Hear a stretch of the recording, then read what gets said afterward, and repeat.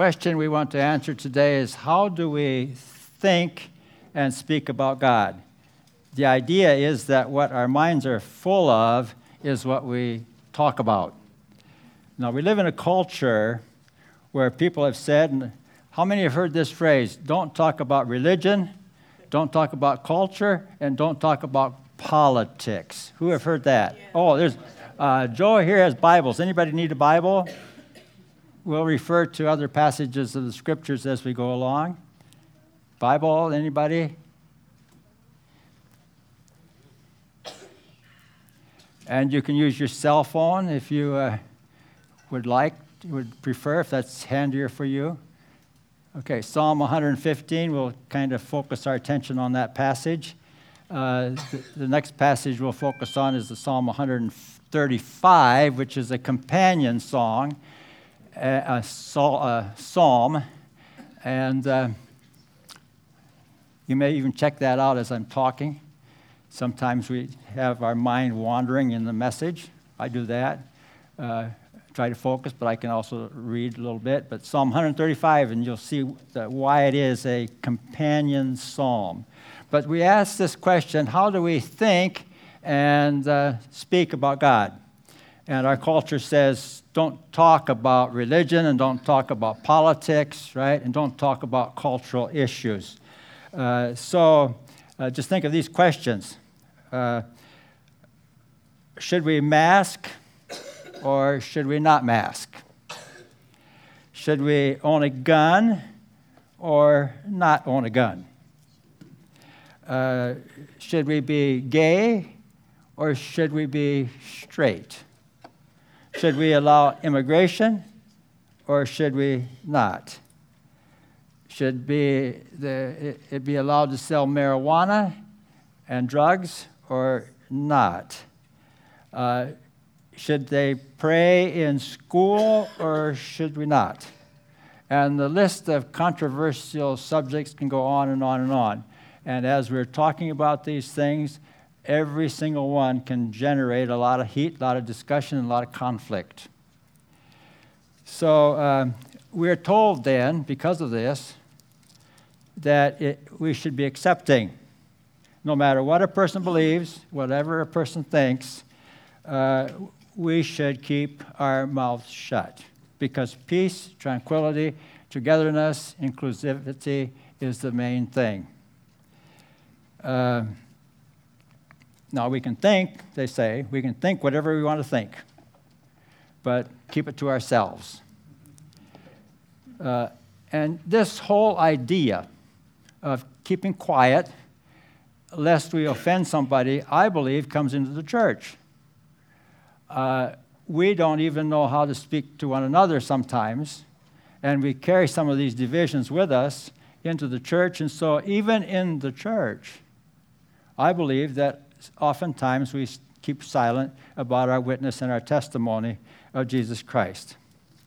Psalm 115, on the other hand, assumes that it's a good thing to talk about God. It begins with these words, not to us, but to your name be the glory. And it ends with the phrase, praise to God. Begins with praise and ends with praise. Deuteronomy chapter 6, you know that passage of Deuteronomy chapter 6 where it says, the Lord our God, the Lord is one. And because he's only one and not a half a dozen, because we have one God and not a multitude of gods or images or idols or purposes or causes, because we have one God, we are to love the Lord our God with all our heart, soul, mind, and strength. One God, total love to this one God. And it says, therefore, keep this commandment in your hearts, but write them on the doorpost of your houses. Speak about them to your children on the way and wherever you are. It assumes that because we have this one God, and he's so great, and we give him all our love and devotion, that we are to speak about him and transmit his law of love to everyone around us. This psalm also Psalm 115 is a prayer asking the Lord to bless us. It's not totally a prayer per se, but it's kind of like a prayer. May the Lord cause you to flourish. Verse 14, both you and your children. And then for a couple verses later on there, God is blessing us, God is flourishing us, and then it says, but the dead don't praise you, God. There's a kind of an interest on God's part to bless us. Because if he blesses us and we flourish, then we're alive and we can praise the Lord. Because, Lord, if you take your blessing away and we're hurt and we're dead and we fail and we're in the grave, where is the praise in that? We come to church to praise God. We don't go to the cemetery to praise God and listen to the corpses under the tombstones. Right?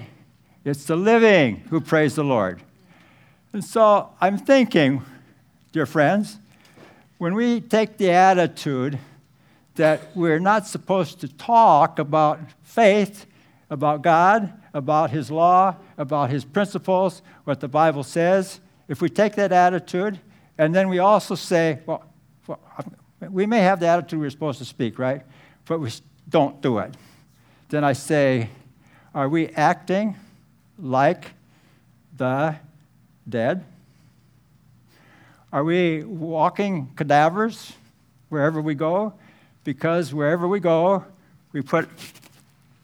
I can talk about sports, I can talk about this, I can talk about gasoline prices, I can talk about inflation, I can talk about the war in Iran, I can talk about Roe versus Wade, I can talk about all these things, but when it comes to God, I won't say anything. I might be offensive. So I'm asking, are we like dead people? If the Lord prospers us, then out of our mouths should come this praise to God. So how do we think about God and how do we speak about God? I'd like to notice another thing here in the psalm is that there's a contrast between us who trust in the Lord and them who follow idols. Our God is in heaven, and he does whatever he wants. He's alive, right? Their idols, their gods, are silver and gold, made by humans, and they pertain to the earth, and that's their end. They are dead, and they are lifeless. Our God does whatever he wants. That doesn't mean he's a capricious God, but he has a purpose to us in creation, and he has a purpose for salvation. He has a purpose to bless his people, and he's alive and well and doing that. Remember the time in the Old Testament about Balak, the king of Moab, who was threatened when Israel came to the promised land, and he wanted God to curse them. So he called a prophet called Balaam out of the east to come and, in the name of God, curse the Israelites. And so Balak went up to a high mountain, and he made 7 altars. Then he put on there 7 bulls in offering to God. And so you have the greatest prophet, you have all the princes of the country there, and you have these powerful offerings, and now comes asking God to curse Israel. But God will not do it, right? And so instead of cursing comes blessing out of Balaam's mouth. Well, if one try doesn't work, let's try somewhere else. Maybe he'll just curse 1/3 of the people of Israel. So they did the same thing. And instead of cursing comes a blessing. Our God in heaven does what he wants, right? And so let's try it a 3rd time. These powerful offerings, powerful medium or seer or fortune teller, powerful place close to heaven, and see if God will curse his people. And Balaam, as it were, throws up his hands and he says, all I can do is do what God tells me to. And then comes 7 oracles of blessing and blessing and blessing and blessing and blessing over his people, because God in heaven does what he wants, what pleases him. You can't change the purpose and the mind of God. So we see that well, I'm going to add one more thing here. Once in a while, I get the impression that if we can get a prayer chain going, maybe we can change God's mind and we can have God do what we want. Supposing we could get a prayer chain of 1 million people and we could influence God to do what we want. Emphasis is on what we want. All this alone praying. And I remind you that there was once a man, he was all alone in the Garden of Gethsemane, and he prayed, Father, let this cup pass from me, but not my will, but your will be done. One man, his disciples had abandoned him, as it were, too sleepy. One prayer of surrender, and God did not take the cross away, but he went to the cross. But that prayer was answered, and God raised his own son from the dead. Christ arose, and that was the prayer that changed the course of history for all time. God in heaven does what pleases him. And what pleased him was that his son would die for the sins of the world. And it came to pass. Now, as we talk about these things, the psalm also has a contrast here. It's our God, and it's their idols. There's a division between mankind. And the question is, who is God and who has the authority, and what's the purpose driving people's lives? And that's how you distinguish between us and them. And I'd like to have you think about the divisions in our world and what they're not. This division that we're talking about here is not a division of the color of a person's skin. Absolutely not. This division is not the division of ethnic background or origin racially. This division is not a heritage of home life, whether we have intact homes or whether we have broken homes, single parents, or the blessing of mom and dad forever together, or in my case, it was my mother was a widow. And so that's not the division of family structure or heritage. The division is not also neither wealth, poverty, or wealth, whether you drive a late model car, get you to work tomorrow. Have one that's rusted out, and you hope it'll get you to work tomorrow. It's not educational level. Some people who've just barely made it out of high school or maybe got their GED, and others who have a professional doctor's degree, PhD, whatever. That's not the division that we're talking about. It's the division between those who follow God and have faith in the Lord Jesus Christ, or those who do not. Those who are with God and who are opposed to God. After all, there's only one way. Jesus says, I am the way and the truth and the life. No one comes to the Father but by me. So that is the great division. And once in a while, this division is found even in the church. There are those in the church that act like Christians in exterior ways, prayers and services and on and on and on. But once in a while, all of a sudden, boom, there's an explosion, and then the true person is revealed, and they are not with the Lord. They're against him. They're for self or whatever it is. So there can be that division of those who are following God in the church, and there are those possibly that are on the rolls of the church but are not following God. That's the big division. Are you following and believing in the Lord Jesus Christ, or are you not?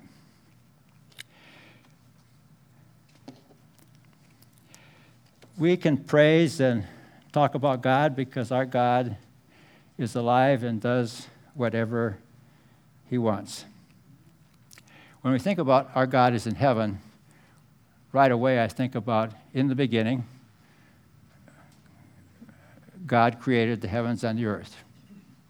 Our God is the creator. The heavens declare the glory of God, and the firmament declares his handiwork. Psalm 19, verse 1. And then also Romans 1, verse 20, for since the creation of the world, God's invisible qualities, his eternal power and divine nature have been clearly seen, being understood from what has been made, so that people are without excuse. Our God is in the heavens. He's the creator. Our God is in the heavens, and he controls everything. I'll just confess that I have something in my heart about the war in Ukraine. It's just kind of like an everyday thing. How is this going to come out? And yet, I have to think about it and say, our God is in the heavens and he is in control. The Apostle Paul to the Athenians said this, from one man he made all nations that they should inhabit the whole earth, and he marked out their appointed times in history and the boundaries of their lands. The boundaries of their lands and of nations have shifted according to the power and viciousness and military might or lack of it on the part of people. But our God has the destiny of nations. And I could go on a mini sermon here about where the United States is headed for if we don't repent. But anyway, our God has the destiny and the divisions of the nations under his control. And third, and this is God is in heaven and does whatever he wants. And this is has referenced in Psalm 135. It's a parallel psalm. Psalm 115 doesn't have this section in it, but from verses 8 to 12, our God has this purpose of salvation and liberation of his people. He is faithful to his promise that he made to Abraham, Isaac, and Jacob, to Israel, his people then became slaves in Egypt, and God is still faithful to his covenant promise to them. And so in Psalm 135, it says this acting, alive God struck down the firstborn of Egypt, the firstborn of the people and animals. He sent his signs and wonders into your midst, Egypt, against Pharaoh and all his servants. He struck down many nations and killed mighty kings. Sihon, king of the Amorites, Og, king of Bashan, and of all the kings of Canaan. And he gave their land as an inheritance to his people. Our God is active. And this all happened through wars in the Old Testament times, but he gave the promised land, fulfilling the promise to Abraham. This land is going to be your land.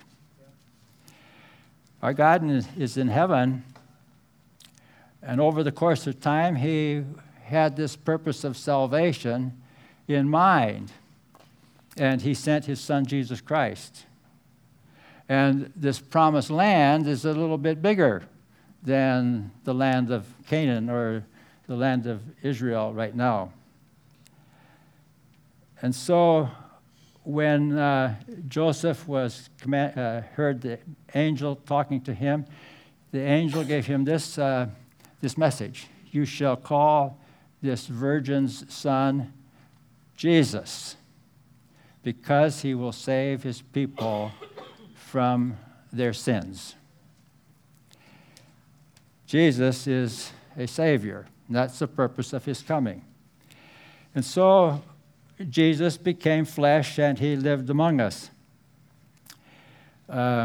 He has a human nature and he knows the extent of our feelings. And there's not a feeling that you have that Jesus did not know, or any temptation that you've ever gone through. And Jesus did not face it, but he was without sin. He carried our flesh. And he showed us in his life the kingdom of heaven. I like to tell people, you know what heaven looks like, right? Just look at Jesus. The miracles, right? Look at every miracle that Jesus performed, and you've got a picture of heaven. Picture of health, picture of peace, picture of prosperity. The dead are raised. Forgiveness of sins. And the way he taught, love the Lord, your God. Yeah, this is the law of forever, right? So love the Lord your God with all your soul, mind, and strength, and love your neighbor as yourself. Now, if only people would live that way, right? What would we have here on earth? Heaven, right? So if we aren't living this way right now, someday we will in heaven. And no one curses God in heaven. And I'll lose a job evangelizing in heaven. I call anybody to repentance in heaven because we're all saved, see? And no one in heaven is killing, lying, cheating, divorcing, betraying, stabbing in the back, abusing. Heaven, and Jesus taught all that. So Jesus then revealed unto us what heaven is like. Our God is in heaven and he does whatever he pleases. Now, think of that in the last verses of Matthew 28. Jesus said, all authority in heaven and on earth has been given to me. And he goes then and says, go therefore and make disciples of all the nations. You say the kingdom is then spread out to all the nations, not to the Jews only. The people of God are from every nation, every tribe, every clan, every strata of life.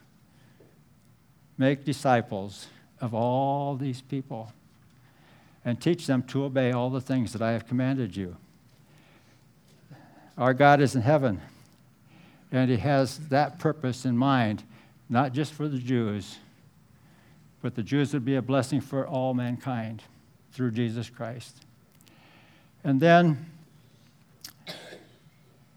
this salvation is by grace. Our God is in heaven. And he does, and he forgives through the cross anyone who comes to Jesus, and it's all by grace. It's not by how much you know, or how powerful you can be, or how many prayers you've done, or how many baptisms you've performed, or how many doors you've knocked on in the community. It won't change it won't influence God as far as your eternal destiny. It will be determined by grace in the Lord Jesus Christ. Our God is in heaven, and he does whatever he pleases. The last meeting that we had with the doc,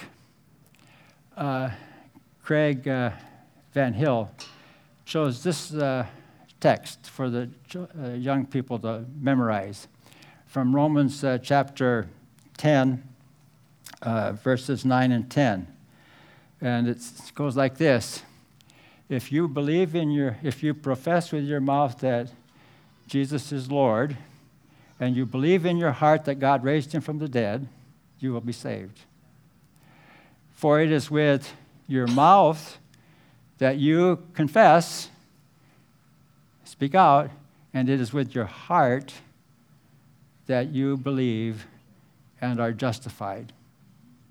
Justification by faith, right? Profession in the midst of opposition and persecution. And so here we got adolescents from junior high, middle school, and they can memorize that, and they can get a nice big candy bar if they do. And I'm kind of in charge of this, and so if they have to tell me. Kids that have not ever gone to church, or who are immigrants and the English is not their first language, and they've got to memorize that. So they're memorizing words. They're trying to say it. What does it mean to them? So I tell them, when you're saying this, think like this. Jesus is Lord. Okay, think. He's the boss. Jesus is the boss. And God raised him from the dead. Think like this. Jesus is alive, which means, obviously, that if you pray to him, you can answer prayer. He's alive, too, because he knows what you're thinking. Be careful, little eyes. Be careful, little feet.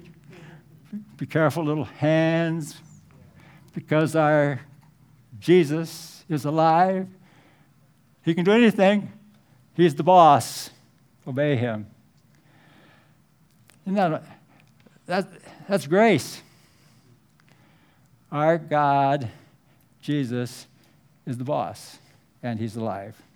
So that is what we think about God and how we ought to think about him as we praise him. Now, action point.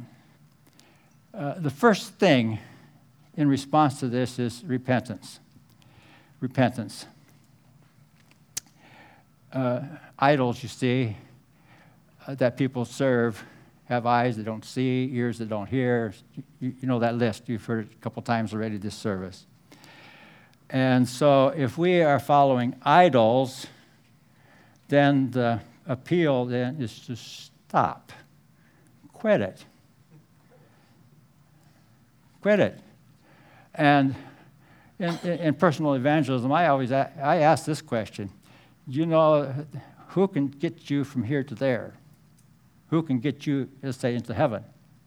Are you good enough on your own power and goodness to make it? Will any power that you exercise in this world,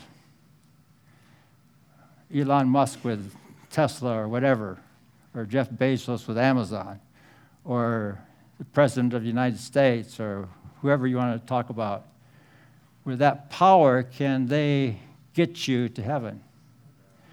Will your bank account get you there? Will your family get you there? The problem is, you see, we come to the hour of death, and I'm getting to the place where I'm useless, grabbing the end of a railroad tie. I had that experience. I had my grandson and son-in-law help me with moving railroad ties. Can't do it anymore. Because when we die, we leave it all behind. It's only the God who is alive through Jesus Christ. And if we follow Jesus Christ, we become like him, right? And the promise is that we will live like him, and we will be raised like him. And he's the one who went from death to life. And if we follow him, we will go from death to life. Our God is alive. So, put away the gods that we follow in this world. Follow the Lord Jesus Christ. And, you know, I can't help it but talk about evangelism, you see. But some people often ask me, does it do any good? Okay. Someone says, yes, it does. Some people say no.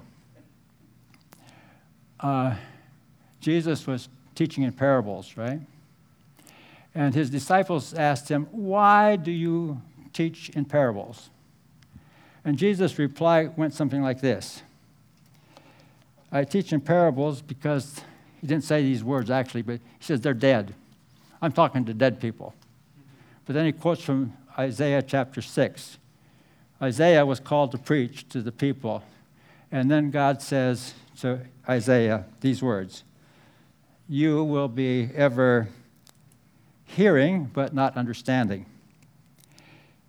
You will be ever seeing, but not perceiving. For this people's heart has become calloused. They hardly hear with their ears, and they have closed their eyes. Otherwise, they might see with their eyes and hear with their ears and understand with their hearts and turn, and I would heal them." That's what we're facing in evangelism. That's what Jesus faced. People who were in the multitude, they could see him, they could hear him, and it could make a certain sense of what he was saying. Isaiah would go to the people and he would prophesy, but they would not obey. Evangelism is actually talking to dead people. And God has to quicken and make them alive. But Jesus said to his disciples, "Blessed are your eyes because you see, and your ears because you hear." Now, I've thought about this, and I've asked myself this question: are we like those dead people? You see, we have eyes, and the question is, do we see unsaved people? Checking out at Walmart, or we see people stocking the shelves, or we see people seeing do this, and people driving down the street. Are we thinking about people? Do we see them? Are they saved or are they not saved? Do we actually see people created in God's image with with an eternal destiny, heaven or hell? Do we have ears? But are we talking so much we can't listen to people? Why do people do what they do? Why are people angry? It's kind of good to de-escalate the conversation a little bit and say, why? One fellow nearby here, veteran of Vietnam, he didn't want to talk. And I asked him, why? And then I had to listen of all the atrocities that he had to say, or I had experienced. Do we have ears to listen? Do we have arms, right? But are we carrying a load of somebody else? Are we helping somebody carry their load? We have feet and legs. Are we running to help, running to help us in a situation? Or are we dead? If we're alive and we hear Jesus, then he gave us all of these resources to think like he, to see like he, to do like he, to minister like he ministered, to help. And so that is an application of how to praise God. Another way to praise God, I think, is by the fact you're here, right? I just praise God about that, because to be here, you made a decision, and you planned for it. You got in your car and you came to worship. Once in a while, we make it too easy for people to leave their home and come to church. Suppose they live a mile away. Can people walk a mile? They don't have a car, Do they need a ride to come to church? But what if we really encouraged them and said, look here, you don't have a car, you plan about it, you grab your Bible, grab those little ones, So here I go. I'm walking down the street with my Bible in one hand and 3 little ones beside me. What am I doing? And then I come to the church. What a witness. And if we do this day in and day out, and day in and day out, come to the Lord's house of prayer, no use visiting Pastor Chuck and his wife at 10 o'clock Sunday morning. They're at church. They aren't home. No way, you see. That's a witness, just to come and worship the Lord. And when we come to church, I like to appear in so many ways. It's a place of praise and adoration, lifting up God. But you know that church is also a place of contention and fighting and arguing and do it my way or the highway. Sometimes we have that attitude.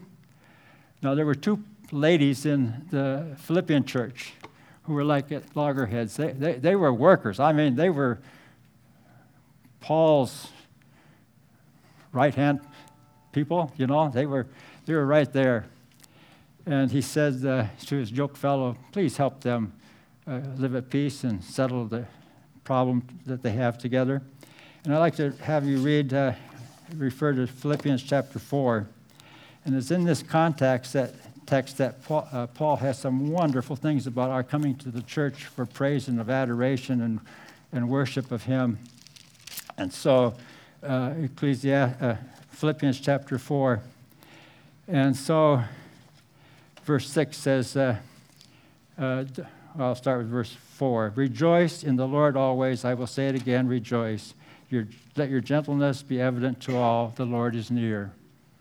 We're like this, you know, sometimes in the church. Well, rejoice. The Lord is near. Let your joyfulness be evident to everybody. Do not be anxious about anything, but in every situation by prayer and petition and thanksgiving, present your requests to the Lord. Turn it over to the Lord. And the peace of God, which transcends all understanding, will guard your hearts and your minds in Christ Jesus. It's not going my way, you see, in the church the way I think it ought to go, maybe. I can talk, that's a whole sermon, okay? But rejoice. Don't be anxious. Pray. Turn it over to God. And then, I've got a mind, you see, that invents stuff. It goes like this, 150 miles an hour. And I impute motives. So this is happening to so-and-so and so because, and I've never asked them why, but anyway.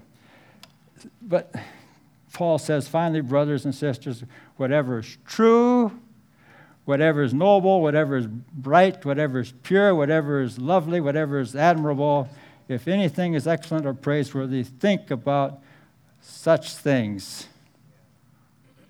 Wow. If we thought about all more and living with much, I think we'd be praising the Lord a lot more and living with much more peace with one another.